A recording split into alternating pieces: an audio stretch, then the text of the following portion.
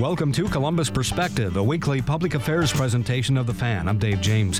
Schools have been disrupted by the coronavirus. Now come budget cuts. In a moment, I'll talk with the head of the Ohio Education Association. Also facing challenges, the foster care system. I'll have a segment about that in about 20 minutes with somebody from SAFY. That's an agency based in Columbus that serves Ohio and several other states. In the second half hour, courtesy of 10 TV, Scott Light has a number of guests to talk about the coronavirus and its impact, including Columbus Mayor Andrew Ginther, State Representative Kristin Boggs of Columbus, as well as a couple of political analysts. And I'll wrap up the hour talking with someone from AARP, the AARP Foundation, about older workers and the issues they're facing in these economic difficulties. First up on Columbus Perspective, joining me on the phone, Scott DiMauro, who is the president of the Ohio Education Association. How are you? I'm doing well, Dave. How are you? I'm good. Thanks for talking to us. Tell us first about the Ohio Education Association. So the Ohio Education Association is over 120,000 educators from across the state. We are the largest education advocacy organization and the largest labor union in the state.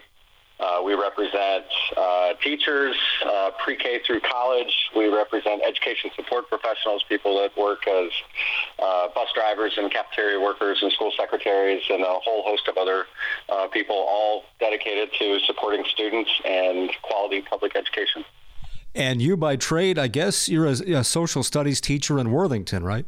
I am. I've been a social studies teacher at Worthington Kilbourne High School since 1996. For the last 7 years, I have been out of the classroom serving as a first vice president of the OEA, and for the last year, I've been the president. What has the last few weeks been like for OEA members and schools in general? I would say the first word that comes to my mind is stressful. Our members across the state have been under enormous pressure to make sure that they're keeping students engaged in learning, even though they can't be with them in person. We all know that there's no substitute for the kind of support that you can give to students in school. But they're working really hard, and the feedback that we're getting is that our members are doing a tremendous job. This happens to be Teacher Appreciation Week. And, we just saw a survey recently of parents that said that 88% of parents approve or strongly approve of the work that their child's teacher is doing in supporting their learning. And despite really difficult circumstances, our members have really stepped up to the plate and doing a fantastic job. Teachers, it seems to me, arguably would have had the most difficult path to completely redo their, the structure of their day and doing their job. Yeah, it's been tough, and it's especially been tough because, if you recall, the governor announced the order that schools were going to be closing on March 12th, and that order took effect at the end of the day, just 2 school days later on March 16th, and so there was virtually no time to really put together a robust remote learning plan. And so, all across the state, there's been a lot of kind of building it as we go to figure out the best way to keep students engaged. And what's made it really, really hard is that there is just such a deep level of inequity when it comes to the level of access that students have to internet, to technology devices, and to support at home in order to make this successful. So, we have some places where, they've been able to kind of adapt and go to an online setting and hardly skipped a beat. And in other cases, our members are spending a lot of their time just checking up on the wellness and safety and well-being of students, trying to make sure that we, keep track of where they are and making sure that they're okay. Assuming that some degree of normalcy returns next school year, are there takeaways from all of this that have changed education permanently in the future? I definitely think there are. And again, the first one is a recognition that you can't simply move to an online learning system or to a remote learning system and think that you're going to have all the same kind of support that you're going to have, with face-to-face connections with students and schools. So I don't think that anybody's come away from this saying that, all of a sudden we just don't need, brick and mortar schools and classrooms anymore. But there are some things that I think have been useful. One thing is that we know that there can be some effective online learning platforms if you ensure that there is full access for both educators and students to those platforms. But one thing also that we've learned is that we really have to invest some time into training and quality professional development so that teachers, and for that matter, students and parents, are well equipped to be able to use that successfully. Talking with Scott DiMauro, president of the OEA, the Ohio Education Association. Well, the governor the other day announced $355 million in cuts K through 12. What does that mean? It was really sad. I mean, we know that given the economic situation with this pandemic and the devastating hit that it's taking on our economy, we know that the state is facing really, really difficult budget choices. But we were very disappointed to see that there was such a large hit on funding for local school districts. I'll point out that $355 million is just for the last 2 months of the current budget cycle. So that's a hit that is being felt immediately for the months of May and June, and we don't know yet what to expect as far as funding cuts or adjustments for next year's budget. What I can tell you is, number one, we are doing all we can to advocate with the federal government to provide much-needed relief for states and local school districts to fill in some of those gaps that the state's not able to fill right now. And we're also encouraging the governor and legislative leaders to use the rainy day fund. I know that he's trying to save that for next year's budget, but it's raining really hard right now, and at a time when the needs are more evident than they've ever been before, it's very unfortunate to see funding cuts just to exacerbate those inequalities and exacerbate the really unfortunate situation that too many of our students find themselves in. So there are school districts, individual districts, looking at several $1 million in cuts immediately. How do they offset that? What do they do? Well, you hope that in some cases they have enough of cash balance and are fairly solid for at least the next few years that they can absorb that hit. We also know that there are already some funds that are coming from the federal government through the CARES Act. Those dollars aren't yet flowing. The sooner they start flowing to districts, the better. There are some strings attached to those dollars, and they're not being allocated quite in the same way that the state funding formula works. But that'll provide relief to some districts. But no, it means that a lot of districts are being faced with really difficult choices because they don't have the resources that they need to meet the needs of all students. And so, it's going to play out differently in every school district. I know that our local unions are going to be very heavily engaged in advocating for their students and negotiating and collaborating with their superintendents and their school boards to try to navigate this storm as best we can. It seems to me that there's a huge issue coming down the road, and I'm going to mention Lancaster because the mayor was on a conference call with the reporters the other day, and the topic was brought up about the income tax credit that Lancaster and most of the suburbs around Columbus, in fact, maybe all of them do, provide to folks who live in a suburb and work in Columbus. They pay 2.5% income tax to Columbus, and most of the income tax to their local town that they live in is credited. But Lancaster has already been bringing up in meetings taking that away. So if you live in Lancaster and work in Columbus, you're already paying Columbus taxes, And if you make $50,000 a year and all of a sudden you've got to pay 1% to Lancaster, that's $500 out of your pocket. And then if the local schools need a levy passed, that could be hundreds more. There's going to be a real crunch coming down the road here. Yeah, I think you're right. I mean, the income tax revenue generally is something for municipalities, although we have school districts that have income taxes as a revenue stream for them, and they're being disproportionately affected, immediately with loss of revenues here. There certainly are a lot of squeezes that are happening, and that's why we think it's so important for the federal government.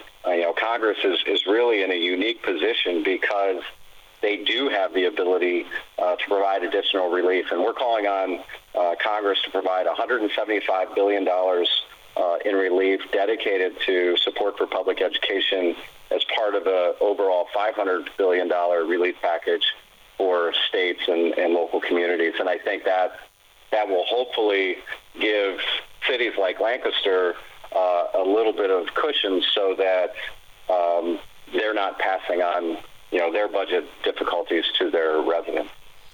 Yeah, it just seems like there's so many different areas with police and fire, roads. There's so many areas that are experiencing revenue shortages now, and at some point it seems like there's going to be a clash of all of this stuff coming together that can't help schools, in the event that they need funding down the road.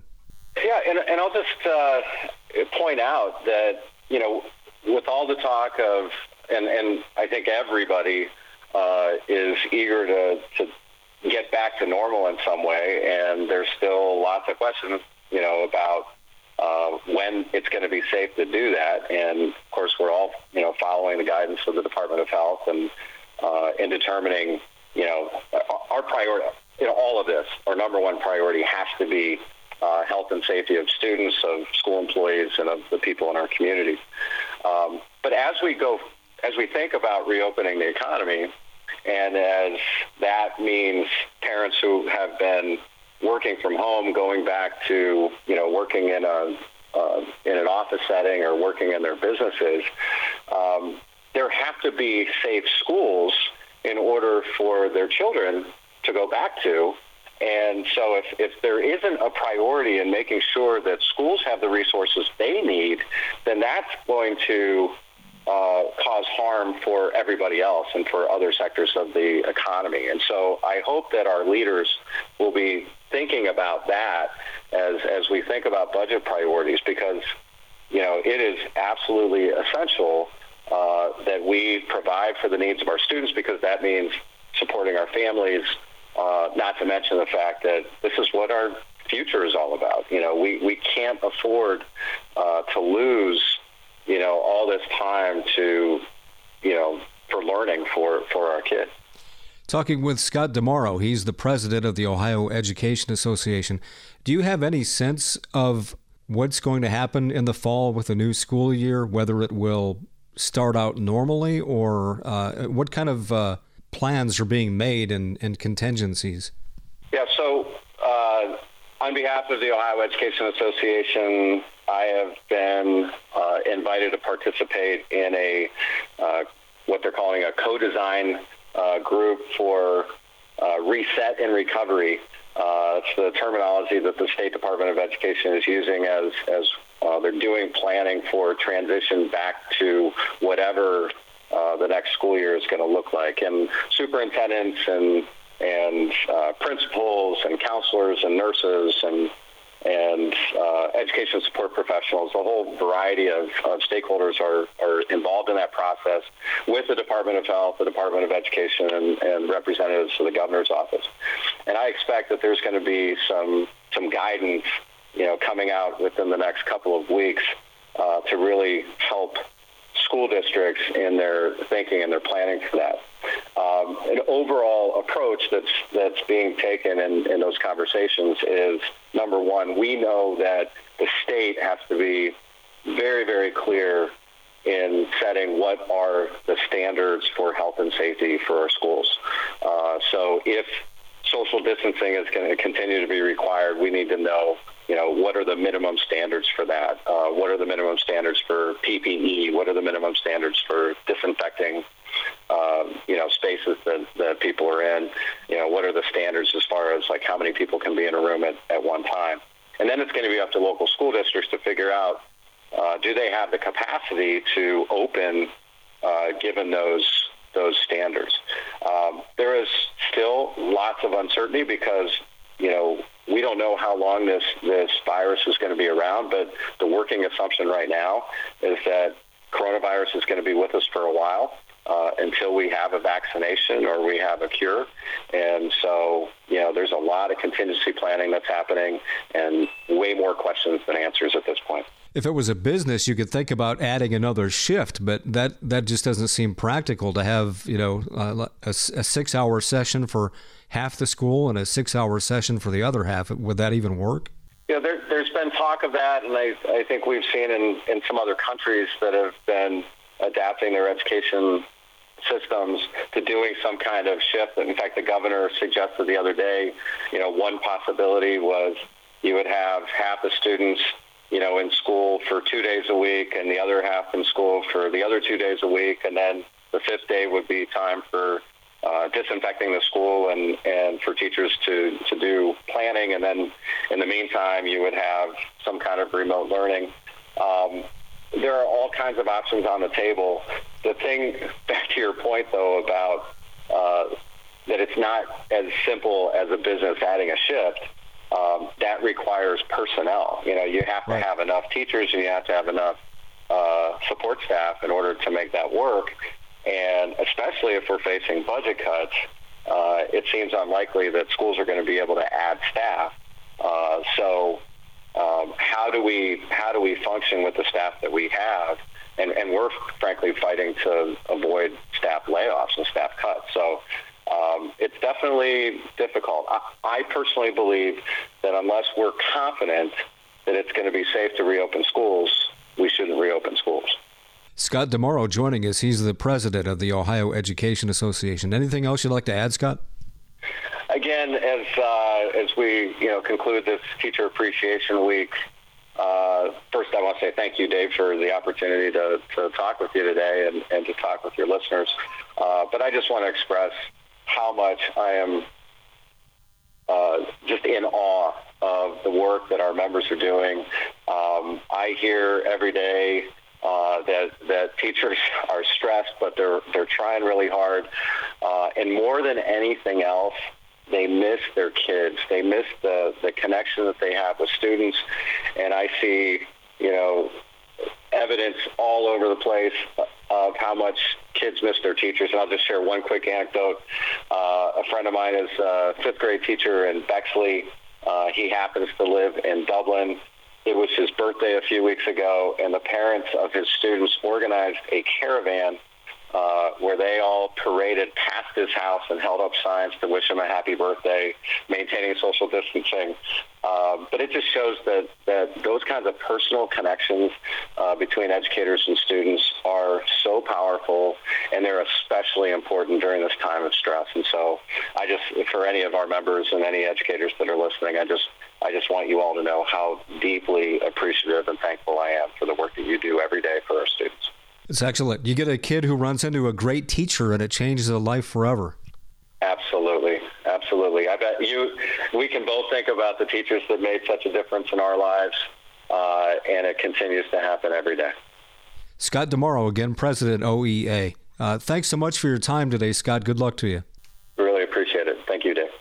Hello, I'm Todd Markowitz, Vice President and General Manager of Radio Ohio, which owns 97.1 The Fan. We're an equal opportunity employer dedicated to providing broad outreach efforts regarding job vacancies within our company. We seek the help of local organizations in referring qualified applicants. Organizations that wish to receive our vacancy information should send their requests to the attention of Human Resources, Radio Ohio, 770 Twin Rivers Drive, Columbus, 43215. If you'd like to view our current job openings, please visit our website at 971thefan.com, and thanks for listening.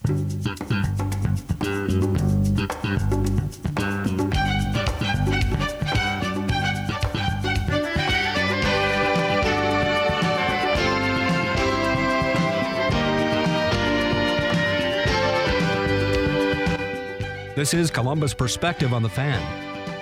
Hi, this is Dave James, and joining me on the phone, we've talked to her before. It is Dr. Charisse Penn, who is the Y Thrive Director and a foster parent recruiter for SAFY, which stands for Specialized Alternatives for Families and Youth here in Columbus. How are you? Good morning. I am well. How are you today? I'm good. Thanks for talking to us. Tell us what SAFY is. SAFY is a foster parent agency throughout the United States. We're actually in 7 states with 29 divisions. We are headquartered here out of Ohio, and we actually have 8 offices in Ohio. And again, we are a foster parent agency. We recruit foster parents. We support older youth services. We also have adoption services. Okay, and do you receive government funding, or how do you work? We do. We do receive funding. We have private donations from our communities. We also have funding from the United States government. We also, of course, take advantage of the Medicaid program that's available. Okay, and in a nutshell, can you give us just some figures or some information about foster care in Ohio? Yes. Foster care in the state of Ohio continues to tick up. We have over 16,600 children in foster care as we speak, with only 7,800 homes. So we've seen a slight uptick in homes, but 7,800 homes just isn't enough for the over 16,000 kids in care in this state. So we really, really need foster care homes, and especially in light of the COVID-19 epidemic. This is National Foster Care Month, and I understand that the coronavirus and all of the fallout really has hit the foster care world pretty hard, right? Absolutely. The COVID-19 has absolutely turned the child welfare system upside down. We definitely have seen the number of referrals increase. A lot of that is because of homelessness, unemployment, increased domestic violence in homes. The children are at home more than ever, so you don't have teachers able to assess the children in the classroom to see if they do need that help, if they're being abused or neglected. So there's a lot of things happening to our youth and our children right now. And you could also have a situation where somebody has just become a foster parent and then lost their job, and then they're just like, what do I do now? Absolutely. A lot of people are, being furloughed, or they are, again, being laid off, or they're deciding not to work because of the coronavirus to protect their own children. So we are definitely trying to support our foster parents to the best of our ability. We've provided care packages for our foster parents. We've provided masks for our foster parents, hand sanitizer to our foster parents, even food and gift cards in some situations to them, along with being able to have a resource toolkit available to them so that could help them connect with different community agencies in regards to employment, and helping them with their utility bills, and helping with transportation, or even helping them with mental health services and homeschooling materials. So how is this changing positions such as yours, a foster parent recruiter, or case managers checking in on kids and families to make sure everything's going all right? How are you doing it in this social distancing world? First, I'd like to say a big thank you to all the essential employees, to every child welfare worker, and to every social worker, and all of those that support them. Everyone is doing a wonderful job as we try to adapt and be resilient in these times. So what we're doing at SAFY, we've moved to online training. We offer online foster parent pre-service training through 2 platforms. One is called GoToMeeting, and the other is Skype. It really is working out really, really well. Our prospective foster families find it very easy to be able to log on to the system and get support from our instructors via online. They do have assessments that they have to do, but we provide everything that they need in advance to be successful. So it's really working really well for us, as well as doing online information sessions and online one-on-one meetings to meet with foster parents to, inform them of the responsibilities of becoming a foster parent and the 5-step licensure process. And what about kids themselves? Their world is already pretty chaotic as they sometimes move from home to home, and now this is going on. What is their well-being like in their lives? These children, I really, really want to stress, these children are so strong. They are very strong children. They are adapting fairly well because of the help of the social workers and the child welfare workers, and of course the foster parents. However, we are helping to supplement them and aid them by having a coloring contest. That's one of the things we did. It was In This Together Ohio coloring contest where all the children were able to participate in that. That was a great turnout. We've also had online support groups for our foster parents. We have had reading time with the children, which has been wonderful to do those reading times where they can learn about different authors and different subjects, and that's really been a great, great support. Also for our high school graduates, SAFY provided a $100 gift card to every high school graduate, and that's so helpful to those high school graduates during this time. We have not forgotten them. We're thinking about them. We care about them, and they deserve to be celebrated for all their hard work. So there are a number of different things that we're doing like that to help support them. We also had Instagram live events. We had a Get Real with Gabby Hart.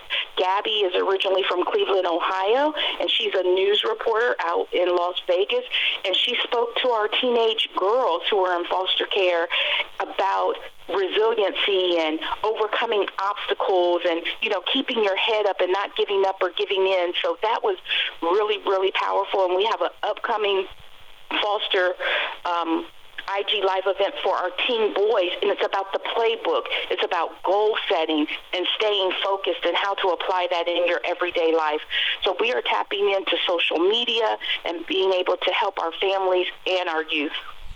Talking with Charisse Penn. She is the Y Thrive Director and Foster Parent Recruiter for SAFY in Columbus. That's Specialized Alternatives for Families and Youth. You mentioned at the beginning about 16,000 kids being in the foster care system in Ohio and not enough homes to go around. It would seem like that's going to grow because, when the economy takes a dive like this, if you've got families that are barely holding on or perhaps have substance abuse issues, things like that, that might be exacerbated, and we may have a growing problem. Do you see that as a possibility?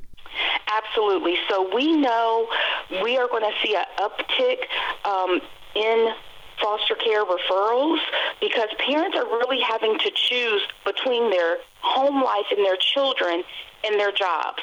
So you have parents who don't have sick days, don't have child care, or don't have medical insurance, and they're literally being forced to choose between going to work and taking care of their kids. So like you said, the number of referrals are going to tick up. For the month of March, in the state of Ohio, there were 400 referrals. That's a significant increase. 100 of those referrals were for our Columbus division that we experienced at SAFY. Also, the month of April, there were 460 referrals, 365 statewide and 95 in Columbus.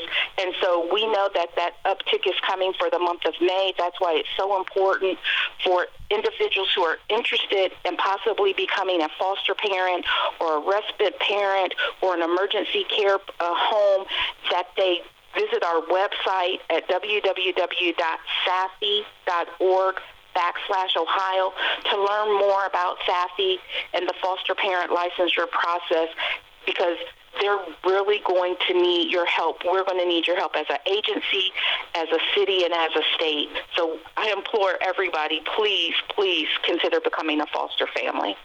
Okay, and we have just a moment or two to go here. What is the Y Thrive program? What is that? The Y Thrive program is a youth initiative program. It's for youth the ages 12 to 18 years old, and we want to expose, equip, and empower youth to thrive in life. We are here to help foster youth prepare for life in regards to job readiness, work placement, and really just their independent living skills and increasing those so they can go out and be productive citizens in this great country, in this great state. Okay, Charisse Penn again with SAFY, Specialized Alternatives for Families and Youth, headquartered here in Columbus and overseeing several states. If folks want more information about foster care, getting involved in it, or if they want to help out the agency, how do they do that? They can call 614-729-2024, or they can visit us at www.safy.org.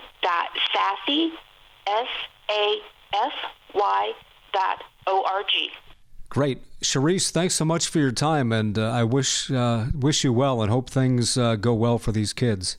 Thank you, Dave. I appreciate you so much. Shortness of breath, patient's confused, temp 102. He just had an infection. What's going on? He's becoming septic. Antibiotics started. Bed ready, let's move him. Infections can lead to a deadly chain reaction in your body called sepsis. Very quickly, sepsis can cause tissue damage, organ failure, and even death. If you know the risks, can spot the symptoms, and act fast, then you can get ahead of sepsis. Learn more at cdc.gov/sepsis. Columbus Perspective is a public affairs presentation of WBNS Radio. The opinions expressed on this program are those of its guests and do not necessarily reflect those of WBNS Radio, its staff, management, or sponsors. This is Columbus Perspective on the Fan.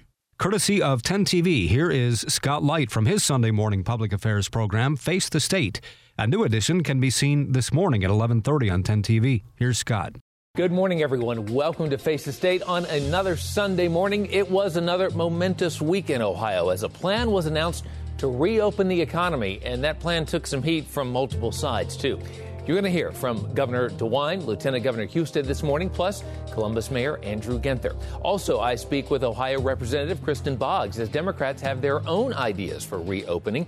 And then I talk with senior members of the Capitol Press Corps about when other parts of the state could open. We're talking major parts like college campus life, plus restaurants and bars. Then a little bit later, my interviews with two veterans in Democratic and Republican politics. We're going to break down some new polling showing Governor DeWine dominating President Trump when it comes to handling a pandemic. Plus, new numbers on the Joe Biden-Donald Trump matchup right here in Ohio. Here's a hint. Ohio may be a battleground still.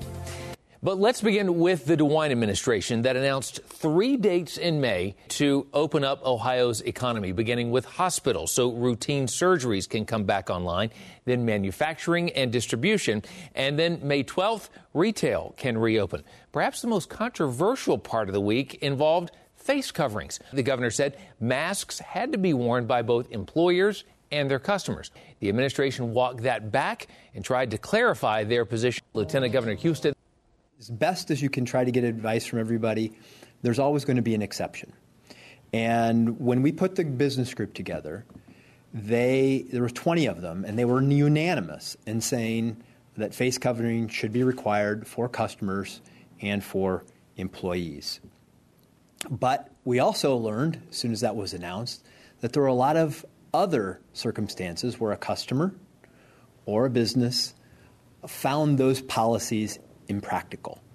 And so we have worked to clarify as best we can on how you should implement this as a business and as a customer.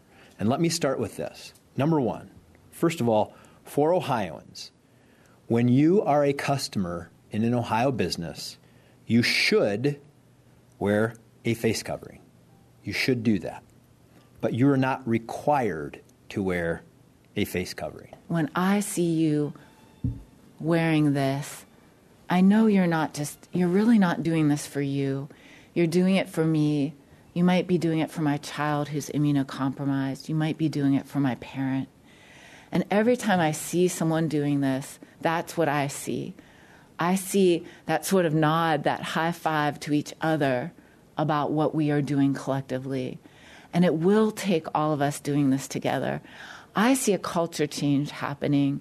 I see people taking sort of what are some hard and difficult things and joining together in a solidarity. This is a team sport, Ohio. This is all of us collectively. Our outcomes going forward, our ability to get around and move around and do more. The more we do this, the sooner we get out of it and the more people that will live with us to be at that next Thanksgiving table, that next graduation. The DeWine administration took incoming fire from multiple sides on this, from Republicans and from protesters, from some medical experts, and from Democrats at the State House. Ohio Representative Kristin Boggs. For the most part, I think Dr. Acton and the governor have been very thoughtful and considerate of the best measures and best policies that need to be intact before beginning to reopen the state. I've been very impressed with Dr. Acton's leadership in this regard, but to the extent that there are a few things that I think we can do better that haven't been addressed, first and foremost, testing. And I know that everyone is aware of how critical being able to test and being able to contact trace is incredibly important to containing this virus. We have not seen a really great layout for a plan for childcare. We cannot reopen the economy if people don't have safe and secure places to take their children so that they can go to work. Or even working from home is difficult for people when they are trying to manage being a homeschool teacher, babysitting their toddlers, and working full-time at their jobs from home. Is someone who has been trying to do that for the past several weeks with a 1- and 3-year-old, I can tell you it is really difficult to give everything you need to all aspects of your demands when you don't have available childcare. So it is absolutely critical that we address the childcare issue and making sure that parents have a safe place to send their children that they can afford and know that they are being well taken care of. And also, we know that there is a tremendous disparate impact on our communities of color and our lower income communities. We see that the hourly wage frontline employees are the ones that are being most devastatingly contracting this disease at a higher rate. And so we need a plan to address those disparate impacts on our communities of color and for those individuals, those employees that are being asked to put themselves in line of this disease. After the governor's phase 1 about reopening was announced this past week, Columbus Mayor Andrew Ginther and City Health Commissioner Dr. Mashika Roberts outlined how that reopening would proceed in the capital city. Ginther praised DeWine's methodical approach. Efforts to reopen must be based on the best science available. It is not business as usual, but I support the governor's thoughtful, measured approach to reopening the economy slowly and safely. We've expressed 5 areas of need to Governor DeWine before we contemplate reopening, and we've made great progress. We asked about greater flexibility and expanded access to testing. And just since our engagement, the number of tests statewide are going from 3,700 to 7,200 a day, with plans to ramp up to 15,000 and ultimately 22,000 tests a day just in the next couple of weeks.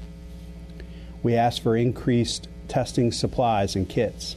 Just last week, 1,000 kits were brought to Columbus Public Health for Dr. Roberts and her team to use with partners here in the community. I want to walk you through 3 things that Columbus Public Health will continue to do and will increase our efforts over the next few weeks as Ohio and Columbus reopens.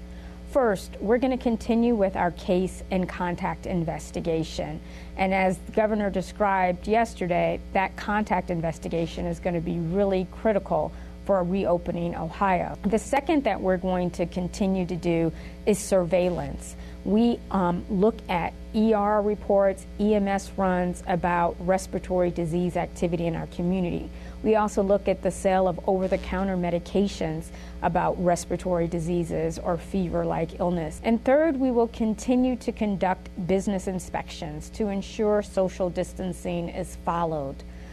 That's going to be critical moving forward as more businesses start to open in our community. The restaurant bar industry weighed in this past week about reopening. Restaurants in the short north are in State Representative Kristin Boggs' district.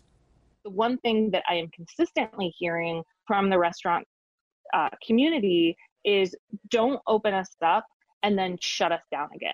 Like, if you're going to allow us to open, we need the security to know that we are going to be open for the long term, because what is going to be devastating to our restaurants is if they have to order all the food and get back all the staff and then there's a shutdown, they lose all of that perishable food. They lose all of those goods that they have just acquired in order to start ramping back up. And so I think we need to be really careful with that industry in particular that is dependent on perishable food and dependent on supply chains, that you can't just turn them on and off with a switch. You know, we need to make sure that if we are opening up restaurants, we're doing it in a way that they can stay open, they have stability and consistency, and that they know and can reasonably plan for the future.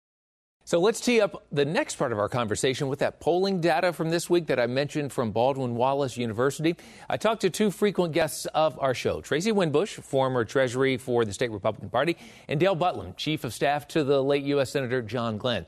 There is a Grand Canyon of difference between the marks Governor DeWine gets for his leadership compared to the president.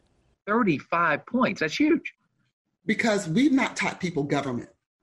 We need to know the job of the president and the job of the governor. And unless you know the job of both of them, because they're not the same, and you measure them the same, then you will get different results. And we shouldn't do that because they're not the same job. Tracy Winbush, former Treasury for the state Republican Party. Do you approve of the way President Trump is handling this? I think President Trump has handled this very, very well. I will say this, communication skills and being media savvy, I'm not going to say he's the best person in the world, because he's not.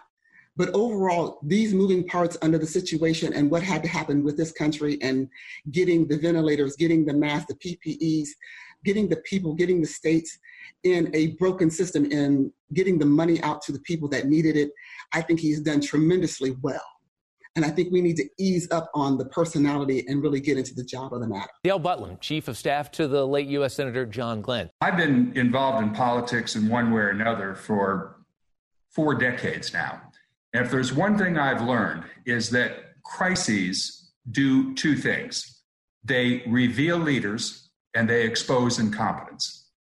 Donald Trump, from the very beginning, has been a totally inept and incompetent president. From at first calling it a hoax, and then after shutting down air travel from China, wasting 8 weeks downplaying the virus, saying it was going to go away like a miracle on its own, right up until the present time, when you have him peddling untested medical treatments like hydroxychloroquine, which we now find out leads to death in many people, to the ridiculous thing he just said the other day about how we all maybe ought to inject ourselves with disinfectant. I mean, I think it's reflected not just in the polls that you cited there, Scott, but in all the polls about the November race.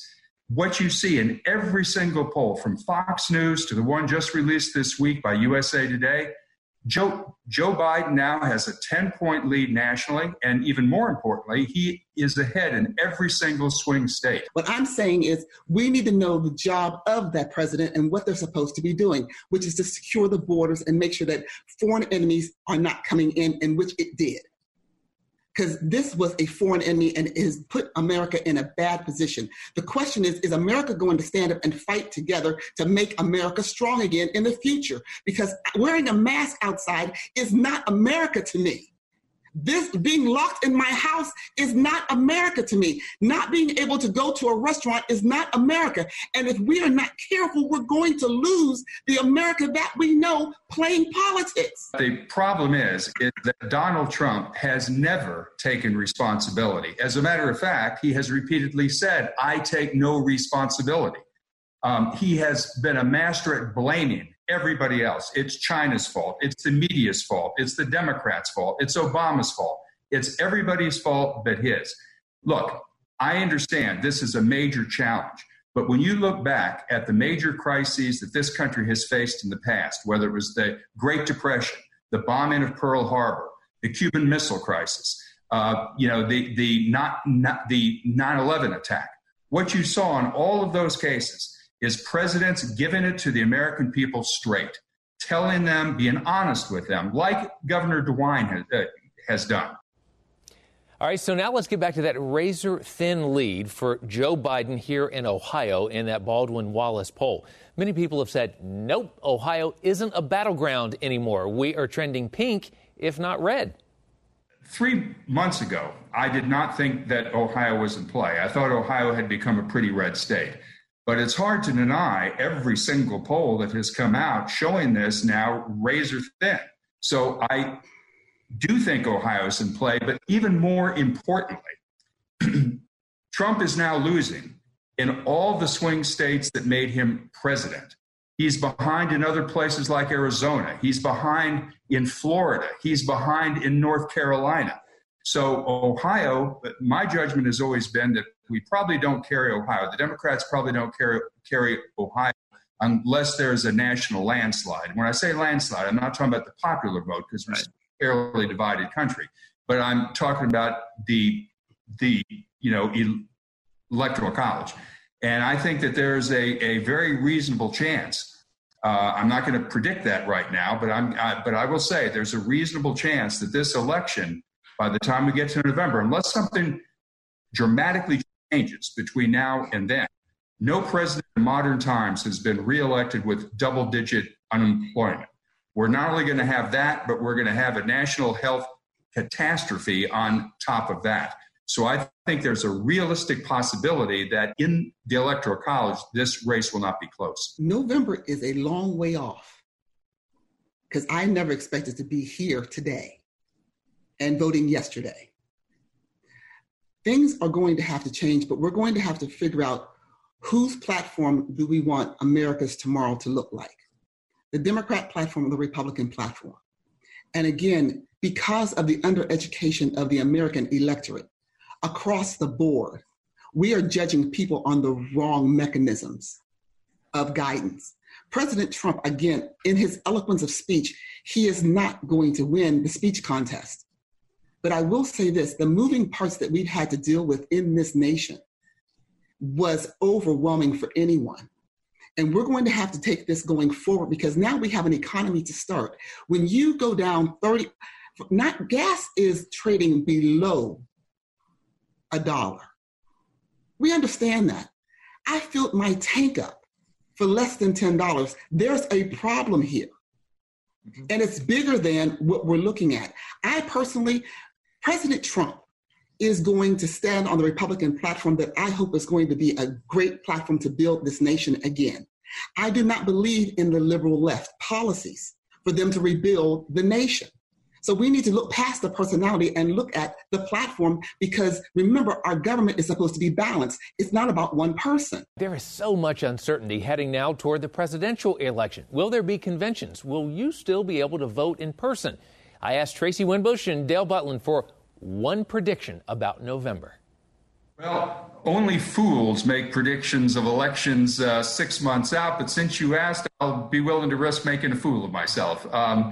Look, Donald Trump is only president today because a perfect storm of events in 3 states, Michigan, Wisconsin, Pennsylvania, allowed him to win those 3 states by a cumulative total of 77,000 votes. I believe that this crisis of leadership that he's had and the fact that he has so failed us and has proved himself to be the most inept president in American history is going to cost him. I think he will lose those 3 states and several others besides. So my prediction is, again, unless something dramatically changes between now and November, I believe that Biden beats Trump. I think the Democrats retain control of the House. And I think there's at least now a 50-50 chance that we retake the Senate as well. Tracy, prediction. I believe if America wants to be one nation under God, they will go with Trump. And if they want to be a progressive, capitalist-leaning society, they will go with Biden, and it'll be America's choice. I pray that we are smart enough to say, we'll get it right the next time. And we'll end it there. Thank you for joining us today for Face the State. Stay safe, stay healthy, everyone. That's again Scott Light, courtesy of 10 TV, from his Sunday morning public affairs program, Face the State.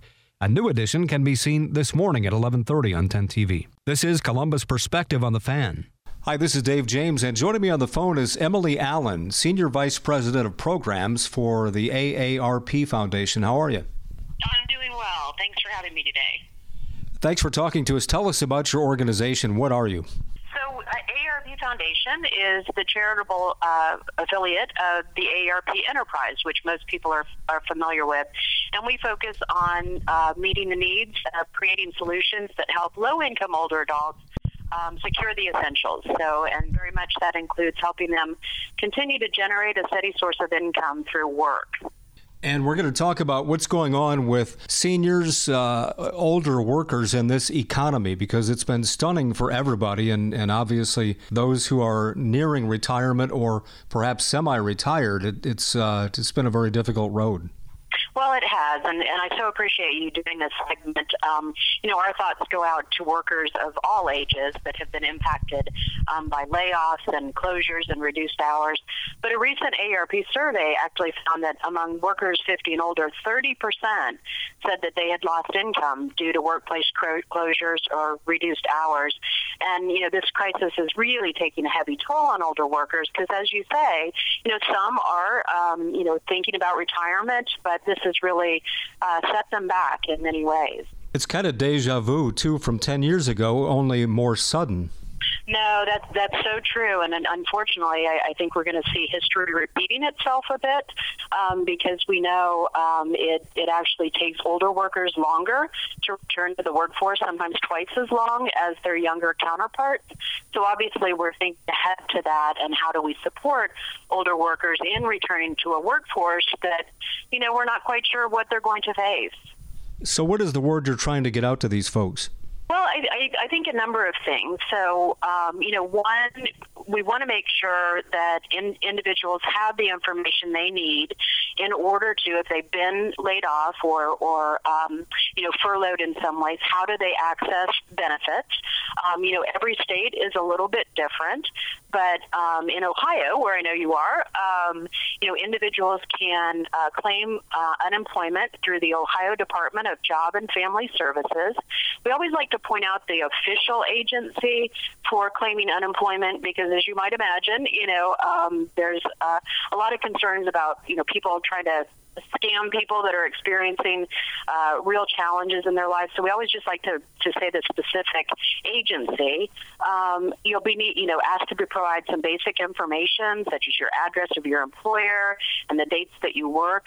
And that's just a way to get into the unemployment benefit, system.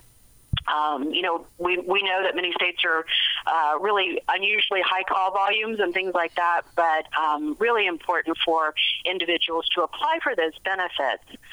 The other thing that we're really trying to get out is that, in fact, fortunately, there is some economic stimulus. You may have heard of the CARES Act, and this provides an additional 13 weeks of unemployment benefits to help those who remain unemployed even after state unemployment benefits may run out, which is typically around 26 weeks. And because of the $600 federal add-on to that for the next few weeks, that might actually put some of these folks who were working in retail and not back to work yet, might actually put them in better shape financially than they were when they were working. Well, exactly. I mean, I think it's really important to tap into those benefits because there is such uncertainty about when, the economy may open up in different places, and depending on, your particular industry, when you may be able to return to work. So you're absolutely right. That extra $600 can really come in handy to older adults, particularly, when we're thinking 50 and older, they still have families at home and things like that. So, it's really nice to see the additional weeks happening. Talking with Emily Allen, Senior Vice President of Programs for AARP Foundation. What about folks who are, 60 and older, who are still working, too young to get Medicare, maybe looking at retiring at 62, or maybe thinking that they're going to end up drawing Social Security earlier than they planned to? It's a pretty scary time for them. Well, it really is. And, that's always something that we like to caution people about. Really, this is a short-term, crisis. I know we're in this crisis, but it's really important to think long-term when you start thinking about taking Social Security benefits.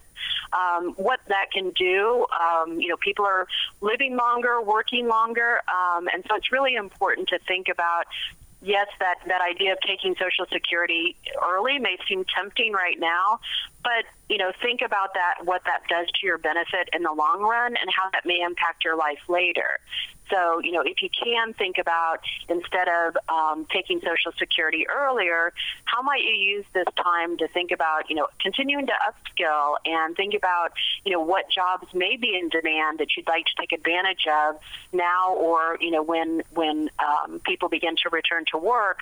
It's really important to kind of do that analysis and say, yeah, it sounds good to take my Social Security early, but what does that mean, 10 years from now, 20 years from now on the benefit I'll receive? So I always just like to caution people about that.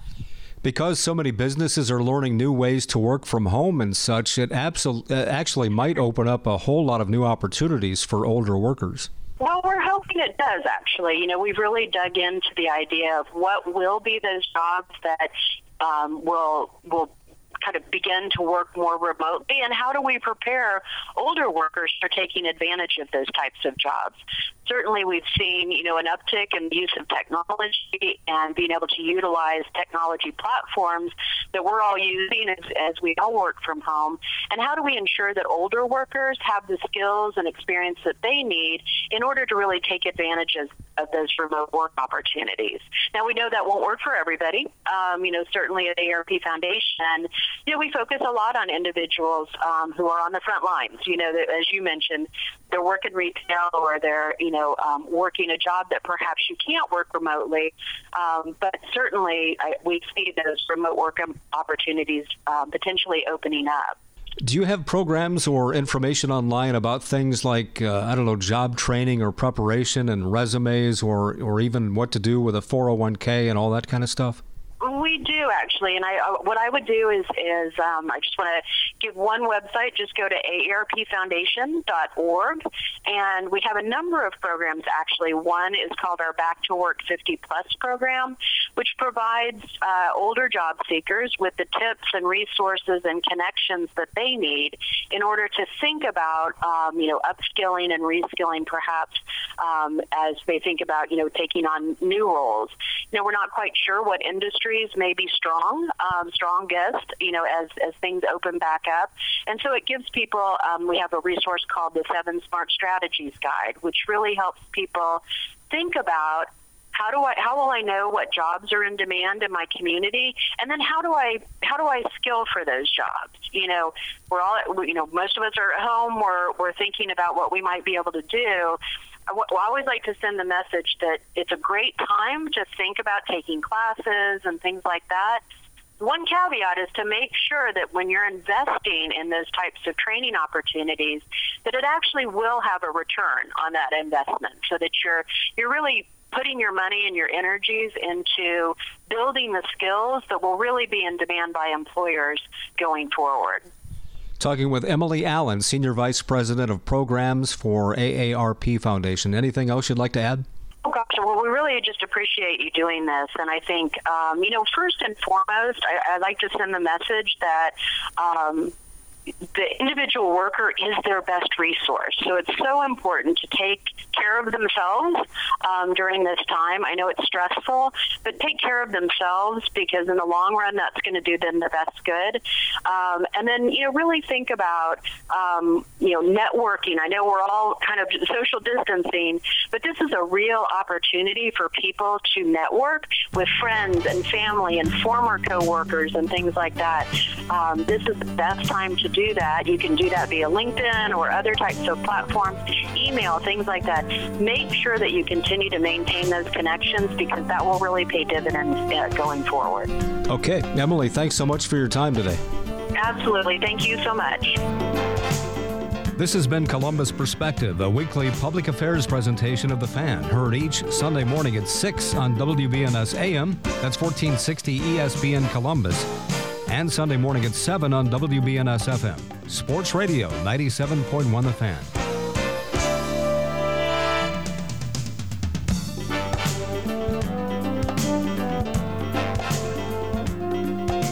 Join us again next Sunday for Columbus Perspective.